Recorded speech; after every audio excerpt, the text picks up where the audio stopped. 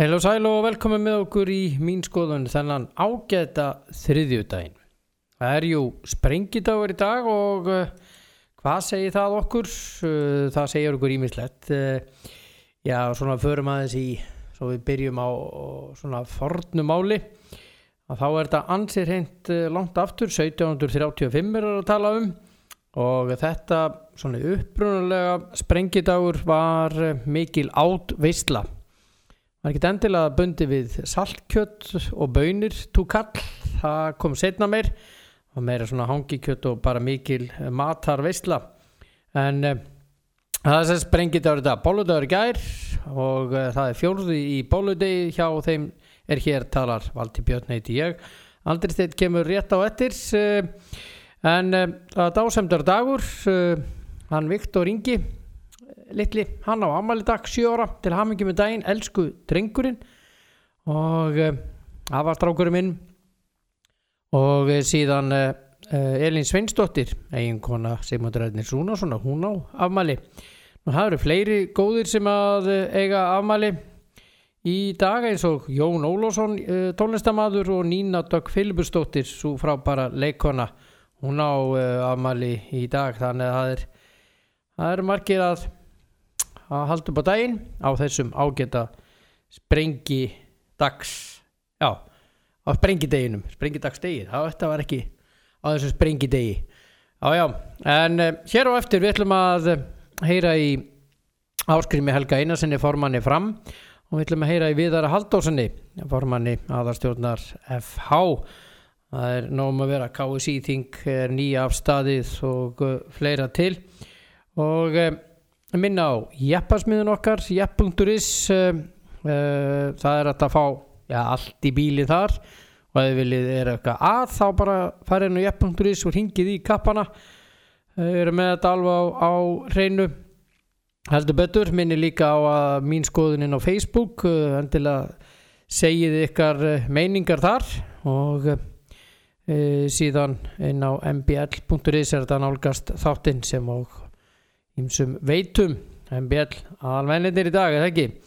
En aðeins að svona þessu, það sem hefur að vera svona í gangi, það var náttúrulega leikur í gær í enska boltanum, það sem að Liverpool vann West Ham 3-2 og ég veit að Púlar eru ánægðir í dag en West Ham fjölskyldan var ekkert sérstaklega ánægð með þennan leik en West Ham náði fórustu 2-1 í leiknum en þar með lauk þeirri dagskrá og Liverpool skoraði 2 mörk, reynda skoraði 3 mörk en eitt var dæmt af réttilega vegna rangstöðu og Liverpool þeir eru bara langefstir í deildinni, þeir eru búin að vinna þetta nánast 79 stig, 27 leikir búnir og næsta lið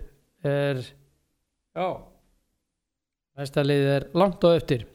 Þeir eru með 57 stig, það sem sagt Manchester City. En svo spurning hvort að þeir fá að fara í meistaradeildina yfir það svo önnur ella. Leicester í 3. seti og Chelsea í 4. með 44, Manchester United með 41 í 5. Og meistaradeildin í kvöld og á morgun og svo Evrópudeildin á 5. daginn og við möttum að koma nánar að því hér á eftir. En síðan að það var mikið að vera í gær þar sem að í Staples Center þar sem að var Celebration of Life eins og það heitir þar sem að þeir voru Michael Jordan, Magic Johnson og allir þessi þekktu voru að svona endalega kveðja Kobe Bryant, þetta var svona sem að lesta á dögunum eins og við vitum og Jordan hágrét við þessa athöfn í Staples Center í gær og sagði þetta hluti af mér dó þegar að Kobe lést í þessu flugslysi og þeir voru fínir félagar og bara vinir og þetta var svona tilfinningaþrungið þarna í gær en kvöldinu áður var mikill leikur þar sem að Lakers tók á móti Boston og hann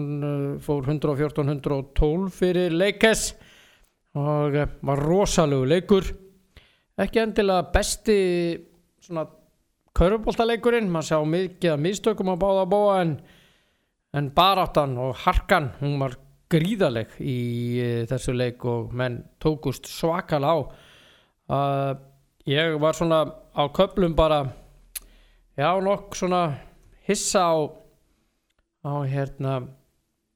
hvað dómararnir leyfðu, því að ég horfði samhliða nokkurn veginn á landsleikinn, það er að segja það sem að Ísland vann Slóvakíu í undankeppni HM, það sem að okkar maður fór á kostum að hann Tryggvi Snær Hlynarson, hann var alveg stórkostlegur í þessum leik, hann var með 26 stig, 17 fráköst og varði 8 skot, varði 5 í fyrri hálfleik og Ísland vann hennar leik með 9 stiga mun 83-74 og þetta kom nú svona aðeins óvart eftir að við höfum tapað fyrir Kosovo nokkur dögum áður með 2 stigum, þannig að þeir komu heldur betur tilbaka strákarnir og voru algjörlega stórkostlegir. Sigtryggur Arnar Björnsson, hann var með 16 stig, Kári Jónsson var með 15 og Pavel Ermolinski, hann daðraði við þrennuna eins og Tryggvi Snær, en Pavel gaf 11 stóðsendingar, tók 10 frákost og skoraði 7 stig, þannig að þetta var kærkominn sigur hjá okkar mönnum, algjörlega geggjaður leikur og okkar menn eru sem sagt komin með fyrsta sigurinn í þessu riðli, töpuðu fyrsta leiknum, 1 sigur, 1 tap og þannig að það er að gera hvetja og ég hefði viljað sjá fleiri áhörundur í höllinni þarna, það er vist alveg á hreinu, voru ekki nógu margir í miður og það er súrt að sjá ekki fleiri áhörundur á landsleik heldur en voru þessu leik og þeir sem að mættu, þeir skemmtu sér konunglega hins vegar. Síðan að fara aðeins í handboltan, en það var spilað í Loðlísdeildum karla og kvenna helgina og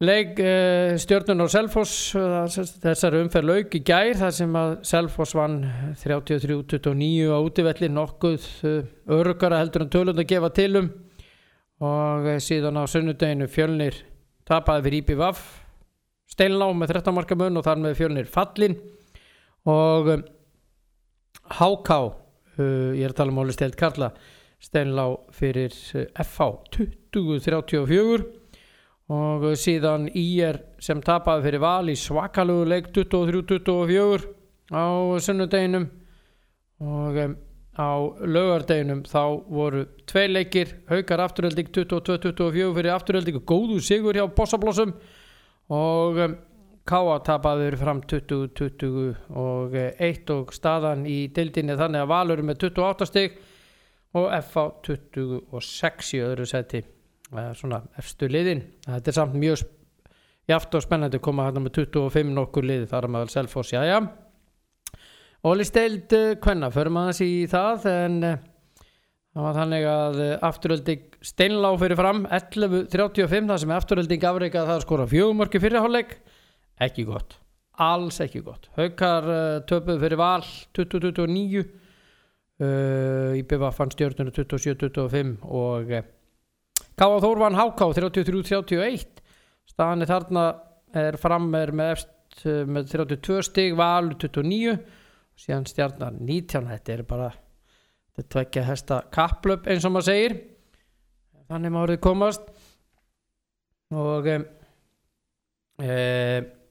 þannig að þetta er svona, já, en áður við möttum að heyra í þessum köpum hér á eftir og ég ætla, síðan var hann náttúrulega Tyson Fury og Deontay Wilder í hnefaleikunum á laugardaginn, það sem að Tyson Fury sló hann niður í 7. lotu, það var í 3. sinn þá þegar hann barða niður, það barði Wilder í gólfið og Tyson Fury var alveg stórkostlegur í þessum bardaga og er með WBC belti núna, World Boxing Council, og er Já, bara rosalega flottur að því virðist þessa mundir og átti bara ótrúlega gott kvöld, ef ekki orðað það þannig. En þá ætla ég að fara að hringja í hérna mann, hann býðu nú aðeins og þetta svona og koma svo.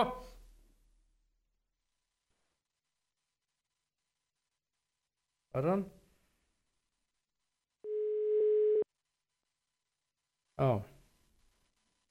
hann hann. Halló Ásgrímur. Ertu þarna? Ég hérna. Já, gott hjá þér. Hvað segirðu þá? Já, mjög gott. Ég góður. Er það ekki? Jú. Ásgrímur Helgi Einarsson, formaður knattspyrnudeildar Fram. Valtýr Björn hérna megin. Sæll Valtýr. Blessaður. Herðu, Fram að setja á laggirnar meistaraflokk kvenna. Já. Og þó fyrr hefði verið. Þó fyrr hefði verið, já. Hvað segðu okkur, aðdragandan og allt? Og meistaraflokkur kvenna, það ekkert mörg ár síðan hann var í gangi hjá Fram. Nei. Sameinaðist síðan afturheldingu með sameinlegt lið sem á endanum það samstarf dættu fyrir og nú bara komið að því að vera aftur með meistaraflokk kvenna. Já. En það held ég og mín skoðun að minnstakosti og okkar framar að svona, hvað er maður að segja, mórall og allt innan félags þarf að hafa bæði kyn. Sammála. Við þurfum að sinna báðum kynum. Við erum með yngri flokkastarf kvenna. Já. Þær þurfum að hafa eitthvað til að horfa fram á veginn með og hérna geta hort fram á það að verða meistaraflokksleikmenn seinna meir. Ekki flýja í önnur lið eða önnur félög? Nei, ekki fara í önnur félög, heldur við viljum hafa okkar fólk hjá okkur. Sjálfsögðu. Það eru strákar eða stelpur og við viljum gera vel við bæði kyn og hérna meistaraflokkur kvenna þarf að vera fram líka. Það annað í þessu líka, við erum að flytja upp í Úlfarsárdal. Já, hvenær verður það? Menn spyrja sig að því, nú eru víkingarnir byrjaðir svona undirbúningsvinnun og aðeins komnir niður í Safamýri? Stefnan að spila þarna 2022 og samkvæmt nýjustu upplýsingum frá Vestökum að þá það bara allt on track. Og en eins og þú segir, víkingarnir eru búin að taka yfir kvennastarfið í Safamýri. Já, akkurat. Sem þýðir að við erum fluttir með okkar kvennastarf upp í Úlfarsárdal. Og því passaði líka ágætlega að starta aftur meistaraflokki þar og nýta þannig kraftinn sem upp í dal í því að starta kvennastarfinu. Í það koma meistaraflokk kvenna á. Þær munu að æfa og eiga sitt heimil upp í Úlfarsárdal í sumar. En spila leikina í Safamýri. Og það nú einfaldlega bara út af aðstöðinni. Já, akkurat. Svo spyrjum á því, hvernig aðstæðan upp frá? Þetta í gámum? Þetta í svona, einhverjum gámum. Og það náttúrulega einfaldlega því að það allt sundurgrafið og verið að vinna alls konar byggingavinnu í kringum öllin hjá okkur. Við erum að klára þar núna sundlaug og sundlaugamannverki og byrjað á íþróttahúsi og vallarmálum líka. Þannig að við erum í smá fjarlægð frá vellinum með gámaaðstöðu, ágætis gámaaðstöðu, með nóga klefum og allar svoleiðisaðstöðu en við þurfum að lifa með það þangað til að nýja húsnæði kemur. Og þess vegna þurfum við að vera með leikina niður í Safamýri til þess að það sé bara boðlegt bæði fyrir okkar stelpur varðandi aðstöðu og einnig aðkomulið. Já, en maður velti fyrir sér aðstöðunni þarna upp frá. Hinn almenni framari spyr sig mikið það. Þú segir þetta sé on track að það ég spila 2022 þarna upp frá. Er búið að fresta þessum 1 ár? Er það málið eða var það Nei, það var alltaf 2022 var alltaf. ekki 2021? Nei, Nei, ok, það er nú bara árið þar. ég veit. Og Þannig að Fram spilar og í sumar og næsta sumar niður í Safamýri. Já. En svo verðum við bara konum með eina bestu aðstöðu á landinu. Já. Já. Þarna verða sem sagt sá gervigrasvöllur sem er núna. Þarna verður gervigrasvöllur með stúku svona mjög svipað og er á Hlíðarenda í dag. Já. Svona nýrri útgáfa. Já. Utanliggjandi á stóru íþróttahúsi og félagsaðstöðu. Þarna verða 3 state of the art grasvellir, æfingavellir. Já. Innbyggðu vökunarkerfi og svoleiðis. Og svo fyrir 2025 verður komið hálft knattspyrnuhús sem síðan verður stækkað á næsta árum eftir það í heild. Já, það er sem sagt möguleiki á að stækka þetta hús. Það er planið, já. Já, það er nefnilega, maður hefur verið að heyra því að verið að byggja þessi hálfu hús, það sem að er ekki möguleiki á stækkun, til dæmis nefnum bara Mosesbæ sem dæmi. Já, frábært hús í Mosesbæ, ekki það nú aðeins. En það er ekki stækkanlegt og stendur líka á stað þar sem er bara ekki hægt að stækka. Það er ekki pláss. Nei. En þarna hérna upp frá höfum við nóga landrými og húsi verður byggt þannig að það verður stækkanlegt. Já. Ok, þið eru að fara að stað með meistaraflokk. Hvenær er búið að skrá til leiks? Það er búið að skrá til leiks og fyrsti leikur í bikarnum á móti Grindavík mánaðamótin apríl-maí. Þannig að Kristoffer Harrington kominn á fullt sem þjálfari og er með fyrstu æfinguna sína í kvöld. Já, þið auglýstuð eftir stöðu? Þjálfara? Já, þjálfarastöðu. Já, við auglýstum eftir þjálfara. Já. Og ákváðum í leiðinni mitt út af því að við erum að flytja starfið hérna upp yfir að skipta stráka og kvennastarfinu upp. Þannig að það kæmi inn þjálfari meistaraflokk kvenna og yfirþjálfari alls yngri flokkastarfs kvenna sem sæi að byggja það upp hérna á nýjum stað, í nýju hverfi. Og það er Kristoffer Harrington. Já. Og segðu okkur aðeins af honum fyrir þá sem ekki þekkja mikið til. Kristoffer er íri. Hann búinn að vera hér í nokkur ár, var aðstoðarþjálfari hjá Þór Káa, hjá Donna þar. Hefur þjálfað hér bæði hjá Tindastól og Vestra hérna líka. Þjálfað í Bandaríkjunum, þjálfað á Írlandi og var núna seinast þjálfari B71 í Færeyjum. Já. Og er með allt yngri flokkastarfið þar og meistaraflokk. Já. Þið teljið ekki að vera búin að fá góða mann? Við teljum okkur búin að fá bara frábæra mann sem er bæði með tengsl við kvennaboltan hérna á Íslandi og gríðarlega reynslu í þjálfun yngri flokka og líka meistaraflokk. Já. Ok. Og hérna æfingar eru byrjaðar eða hvað? Já, fyrsta æfingar í kvöld hjá nýjum meistaraflokk. Já. Og við erum spennt að sjá hvað með fjölda iðkenda? Hvernig er það? Er þetta ekki aldrei ungt? Jó, sko í meistaraflokknum við fórum þannig á stað, við byrjum að skipa meistaraflokksráð.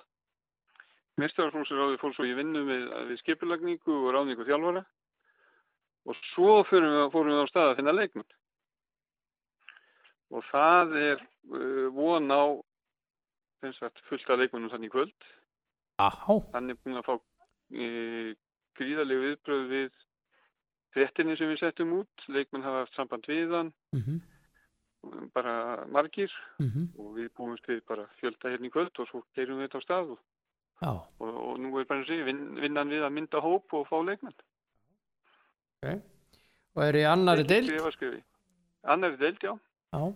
Sem er að mér skilst svo stærsta síðan þetta deildakerfi var tekið upp, 10 lið í deildinni, voru 7 í fyrra.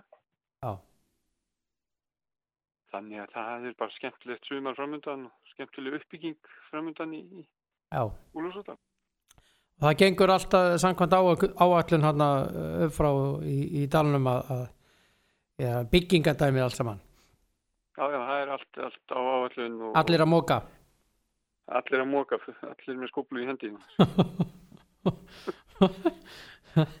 Já, það var þeir fengu einhverja gagnrýni þarna Reykjavíkurborg heldur betur margra ára skeið en þetta virðist svona vera að þokast í rétta átt og loksins núna.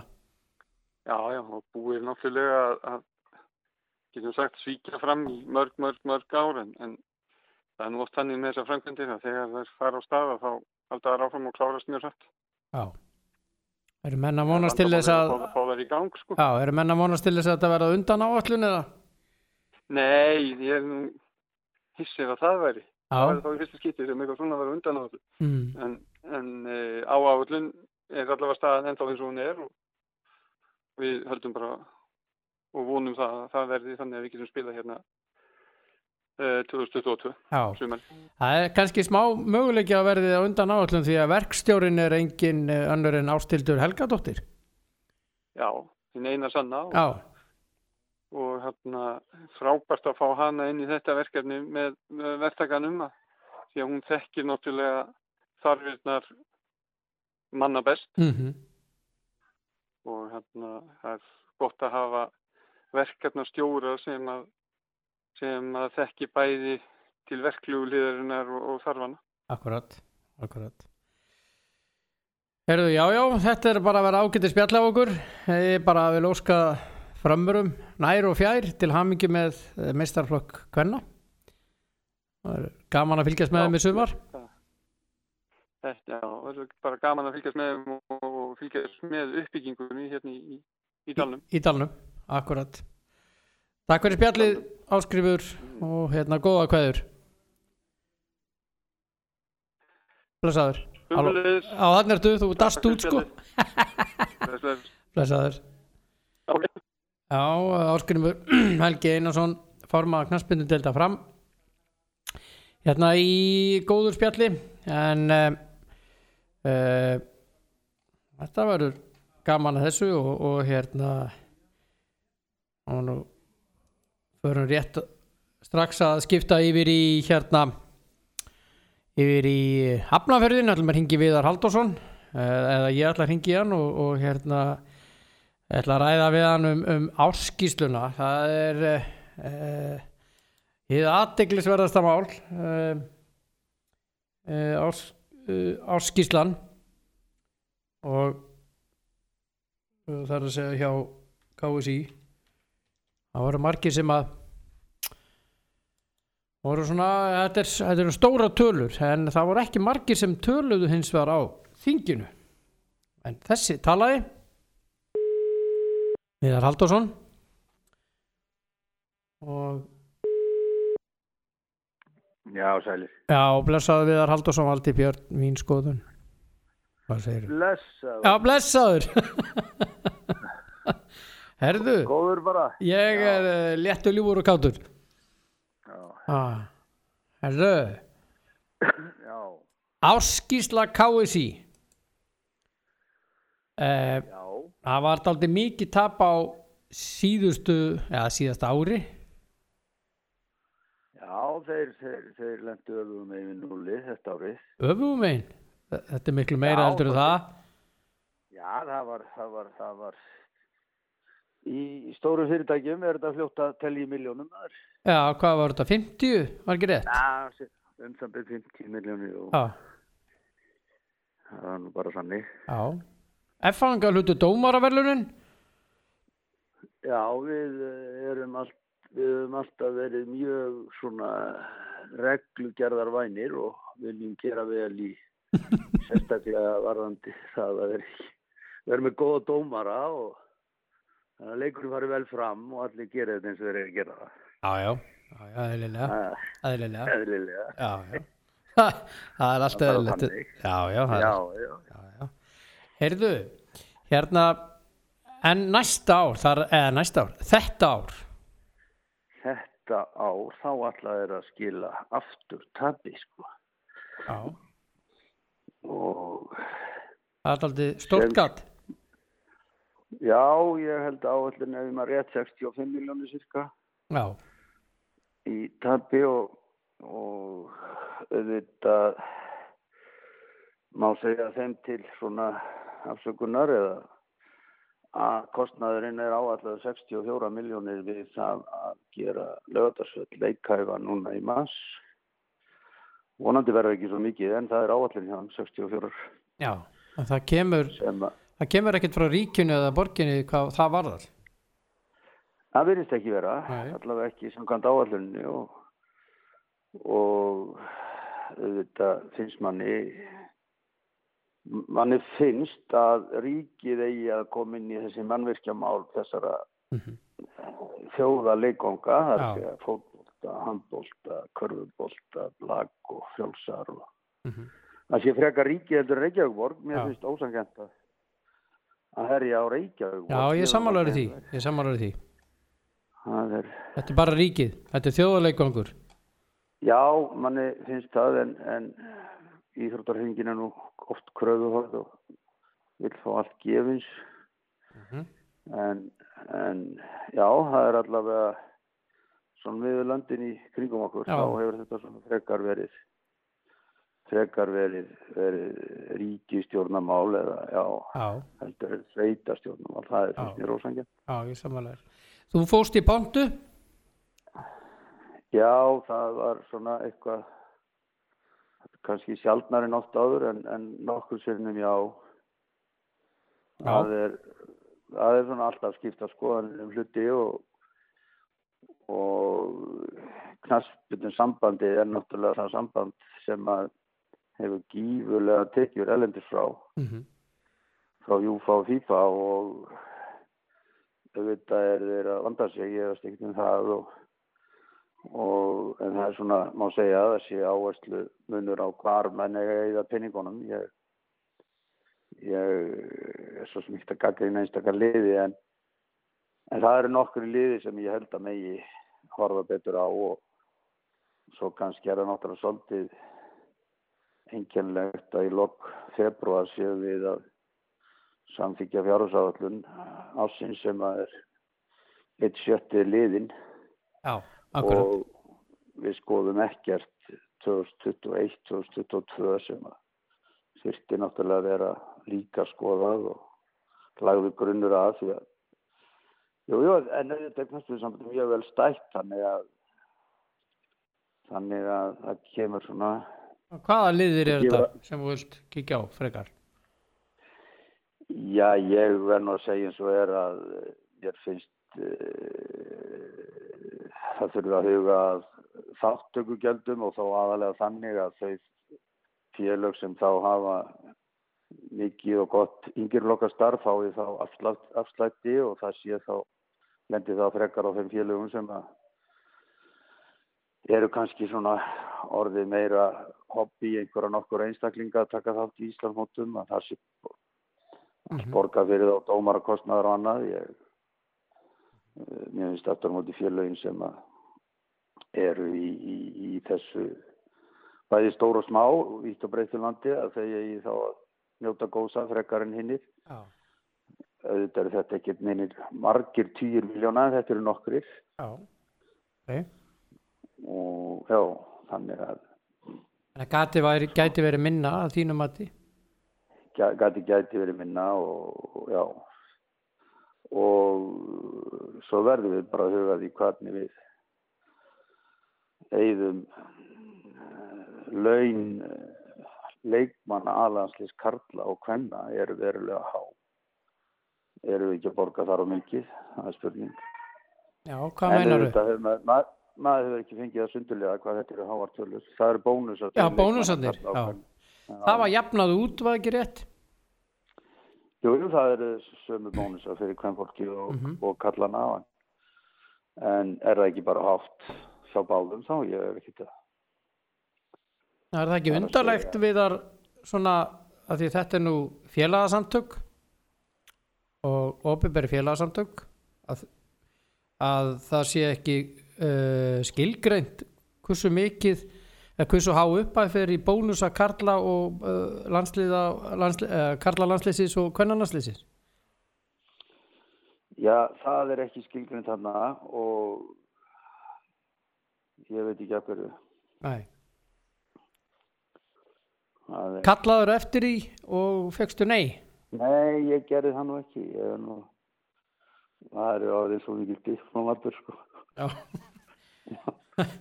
og hvað fannst þér meira svona að vera athugavert? Þú viltu þá flýta þinginu eða? Nei, mér finnst við þurfa þá að taka þá 2 ár í einu bara, 2000 eins og núna, 2020 og 2021, að gera allavega grunninn að því. Já. Þetta er þetta tíma. Ásting vegna 2019 getur náttúrulega ekki verið haldið fyrir 2020, það liggur ljóst fyrir, það er, menn þurfa einhverjar vikur til að klára málin, það er bara eðlilegt, en menn þurfa þá að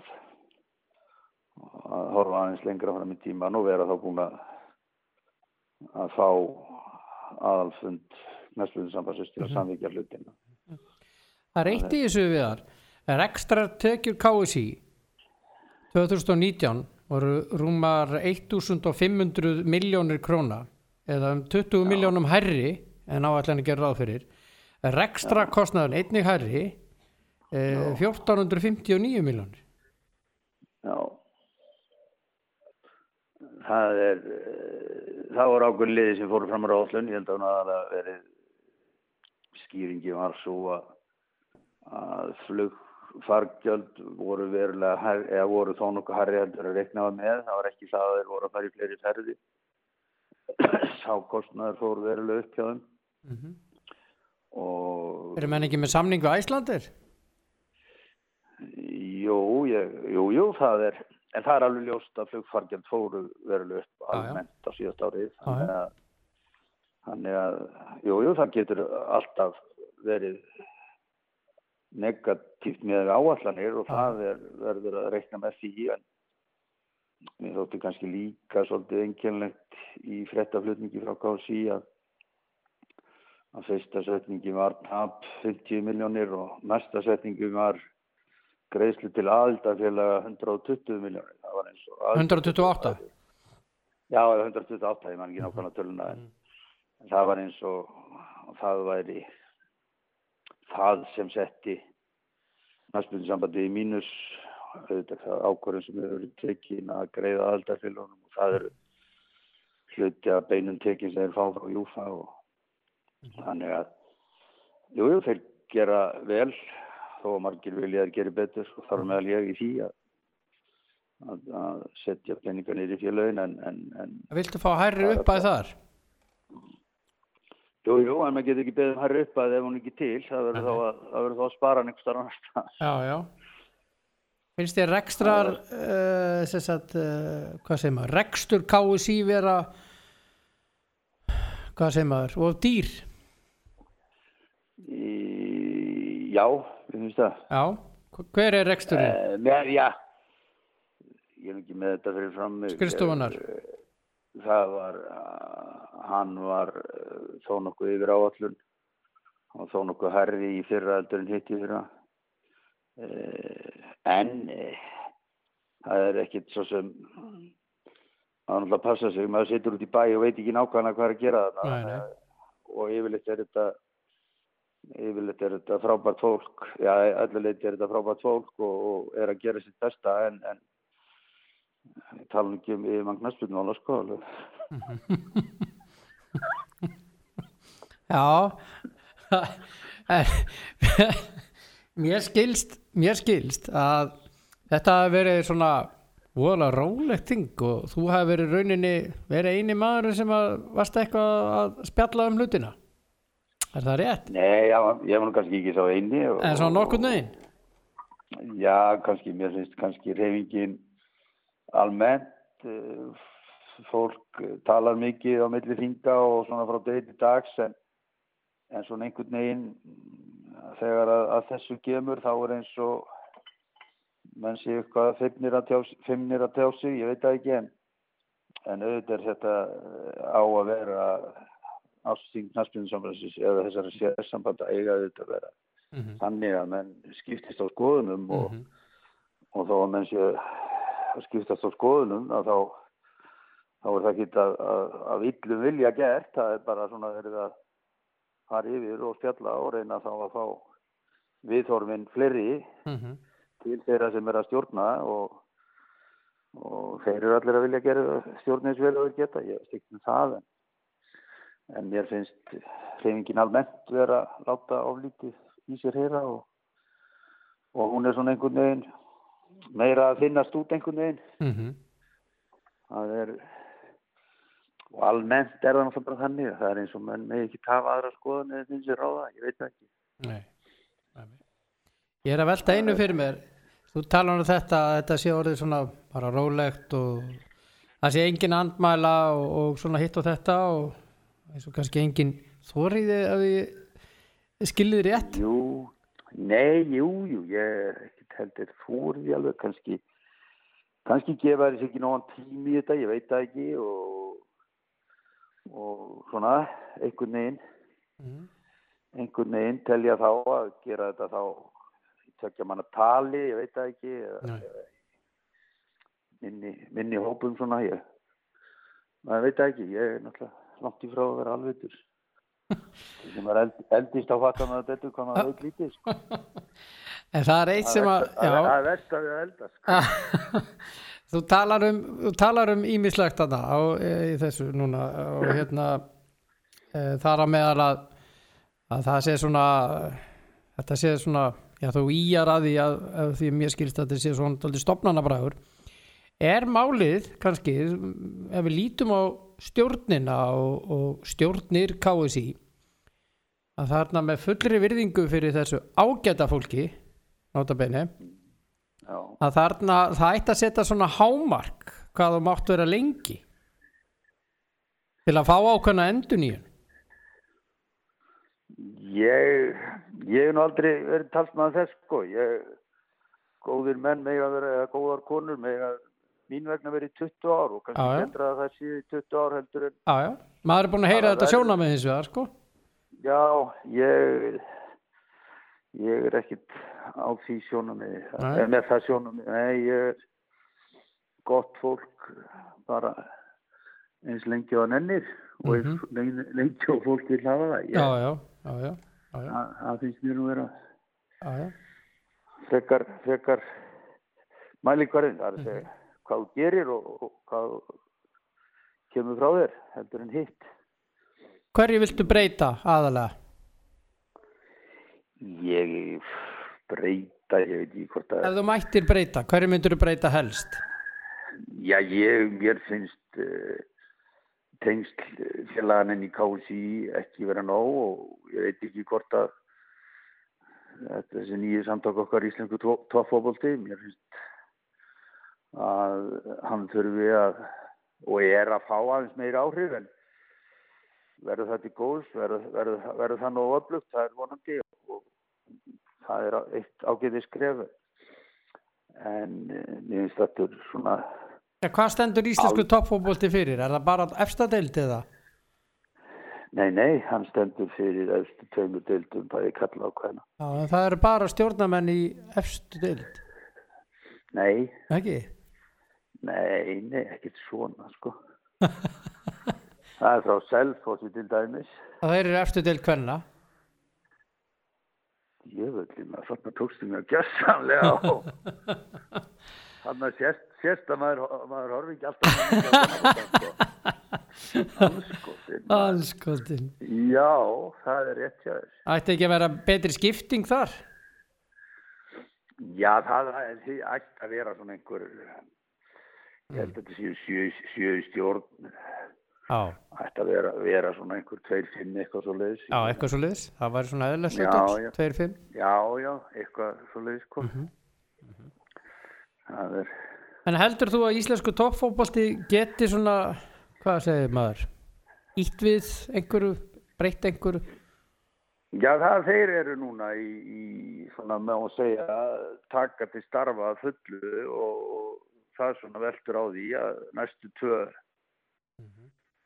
2 árin eru mjög mikilvæg í því að og maður vonar að þau geri það sem maður taldi að þetta yrði og vildi að þetta yrði því að þetta náttúrulega, við erum ekki að finna upp hjólið Íslendingar, sko. Þetta búið að vera lengi í löndunum í kringum okkur, jafnvel í áratugum. Já. En þá þurfa náttúrulega félögin að standa saman og sinna þessu og gefa sér tími í þetta og það gerist ekki nema þú vinnir að málunum. Þetta bara eins og dórunum í gamla daga, sko. Já. Það þurfti að hafa fyrir þessu, sko. Já, þú varst nú gamall togarasjómaður. Ha? Já, síðu tóri eftir. Síðu tóri eftir. Já. En hvað með svona, viltu fjölga í deild, í efstu deild? Nei. Viltu fjölga leikjum? Já. Svona að ákveðnu marki, já.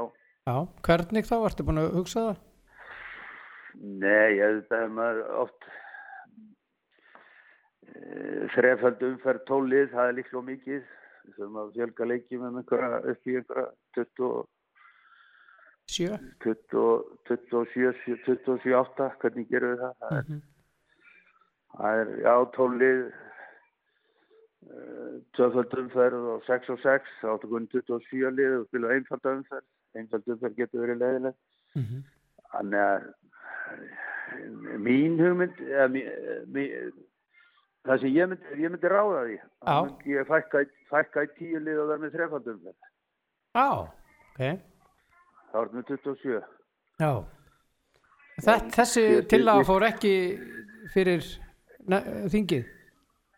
Nei, auðvitað þarf að vinna þetta dýpra heldur en það að hendi einhverjum fram, hvort sem ég einhver aðrir það. Og það er verið að, sem sagt, það er starfshópur var starfshópur að vinna og hann á að halda áfram eða allavega í starfshópur og ábyggilega margir af þeim sem voru í þeim gamla verði í honum og skoða þetta því að þetta er náttúrulega flestir vilja fleiri leiki en þá var náttúrulega þurfa að passa okkur á því að aðstæður verði boðlegar að menn sé ekki að byrja Íslandsmót 50 í febrúar og þá ef menn vilja byrja í febrúar þá skiptir leyfiskerfi og aðstæður engum máli, menn verður að passa sig en ég held svona allavega ideal sé einhverjir 30 leikir og hvernig sem það er gert og helst vildi ég hafa efstu deild, 10 efstu deild en það skipta skoðanir sem betur verður. Já, hvað finnst þið með leyfiskerfið? Erum við að fara ganga á langt með við kannski önnur mörg lönd? Það miðast bara við Evrópukeppni?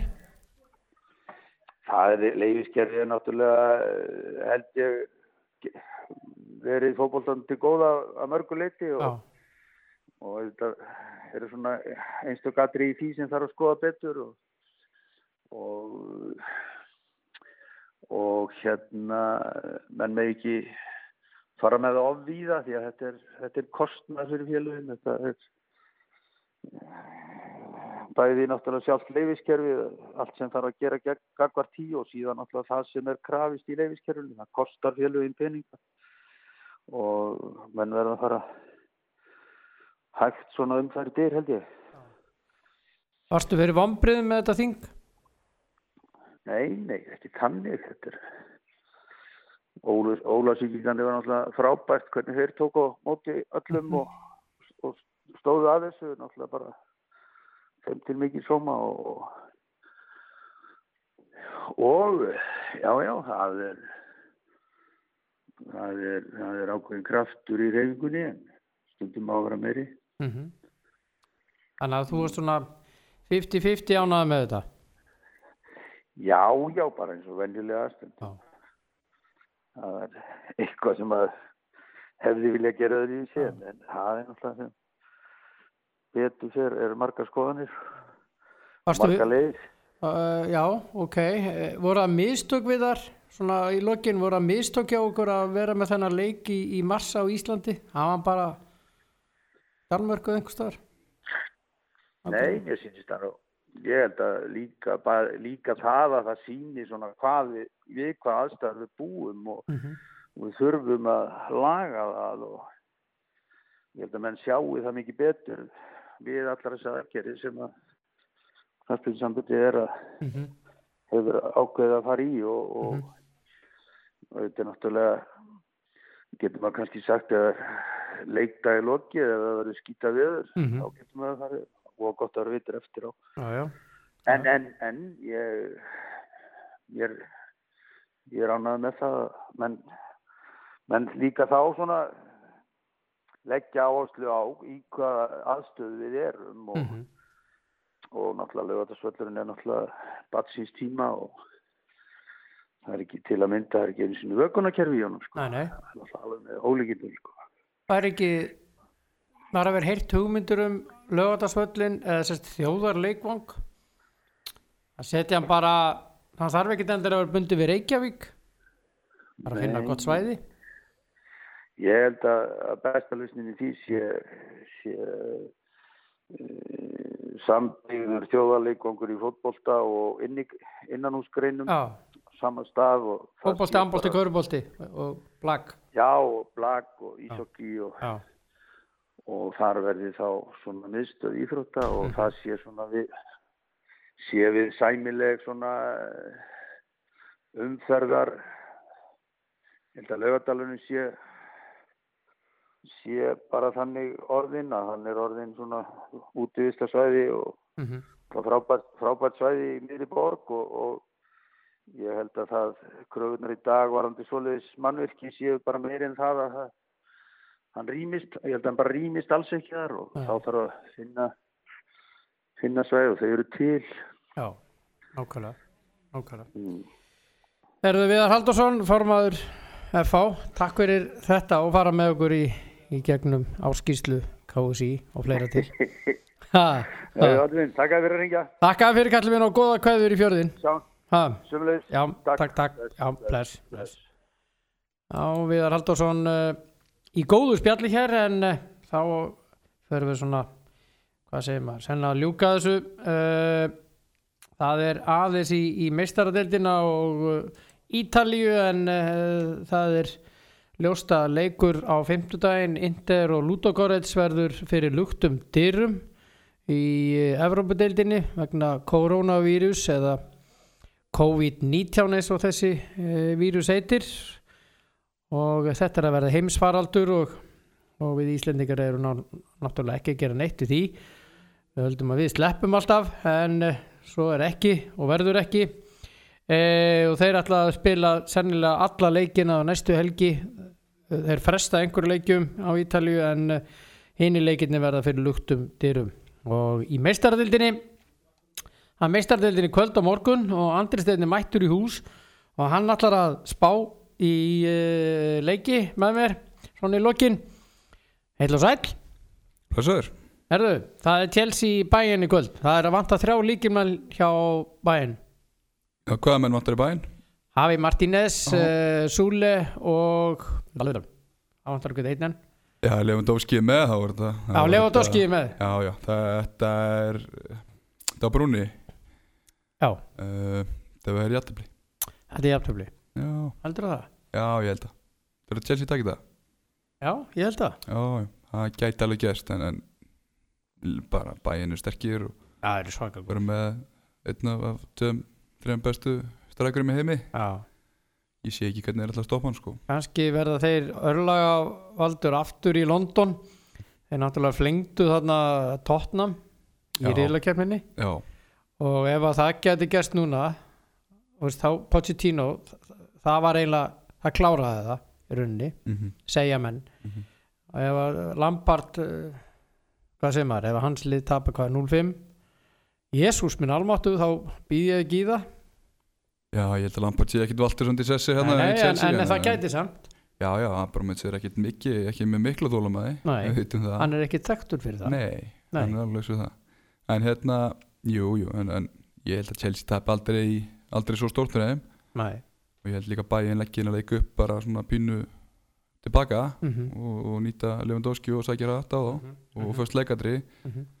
Þannig ég sé fyrir mér í kortan í jafntefli. Ok, Napoli Barcelona. Já, vilt þú ekki spá á þetta? Það er engin Koulibaly. Nei. Nei. Á Napoli? Já. Það munar dálítið hann. Það munar mikið hann og og Messi verður þá bara þetta var bara veistla fyrir hann. Já, ég Gattuso, þú þekkir nokkulega til hans. Já, ég meina, ég held að Barca vinnina leik, ég held að þetta fari svona 1-2. Já, en ef einhver getur gýra liðið sitt vel upp í svona leik, þá er það sennilega Gattuso. Já, hann verður sennilega ekki með rólegan fund fyrir leik. Nei. Það verður enda gamnar með myndaðlinni klefa hann á hann. Já, eitthvað sem segir mér að fá einhverja töflur að fjúka hann og brúsar og... Já, og ef við erum undir í hálfleik, sko, þá fljúa stólar, sko. Já, kleðan verður fókaldur eftir þáraði, sko. Já. En ég held að Barcelona sé sterkir fyrir Napoli og Barcelona muni jafntefli vinna, Barcelona vinnur þetta. Já. 1-2. Já, ég er sammálaður því. Morgundagurinn, Lyon Juve. Já, ég held að Juve sé sterkir fyrir Lyon og þeir klára þetta. Þetta er gott sem að sagði þjálfarinn hjá Lyon. Ég vona að Ronaldo komist ekki við landamærin. Það verður fastur á Ítalíu. Já. Það væri kostur fyrir Lyon. Já. Það er klárt. Já. En það kemur bara grann í staðinn.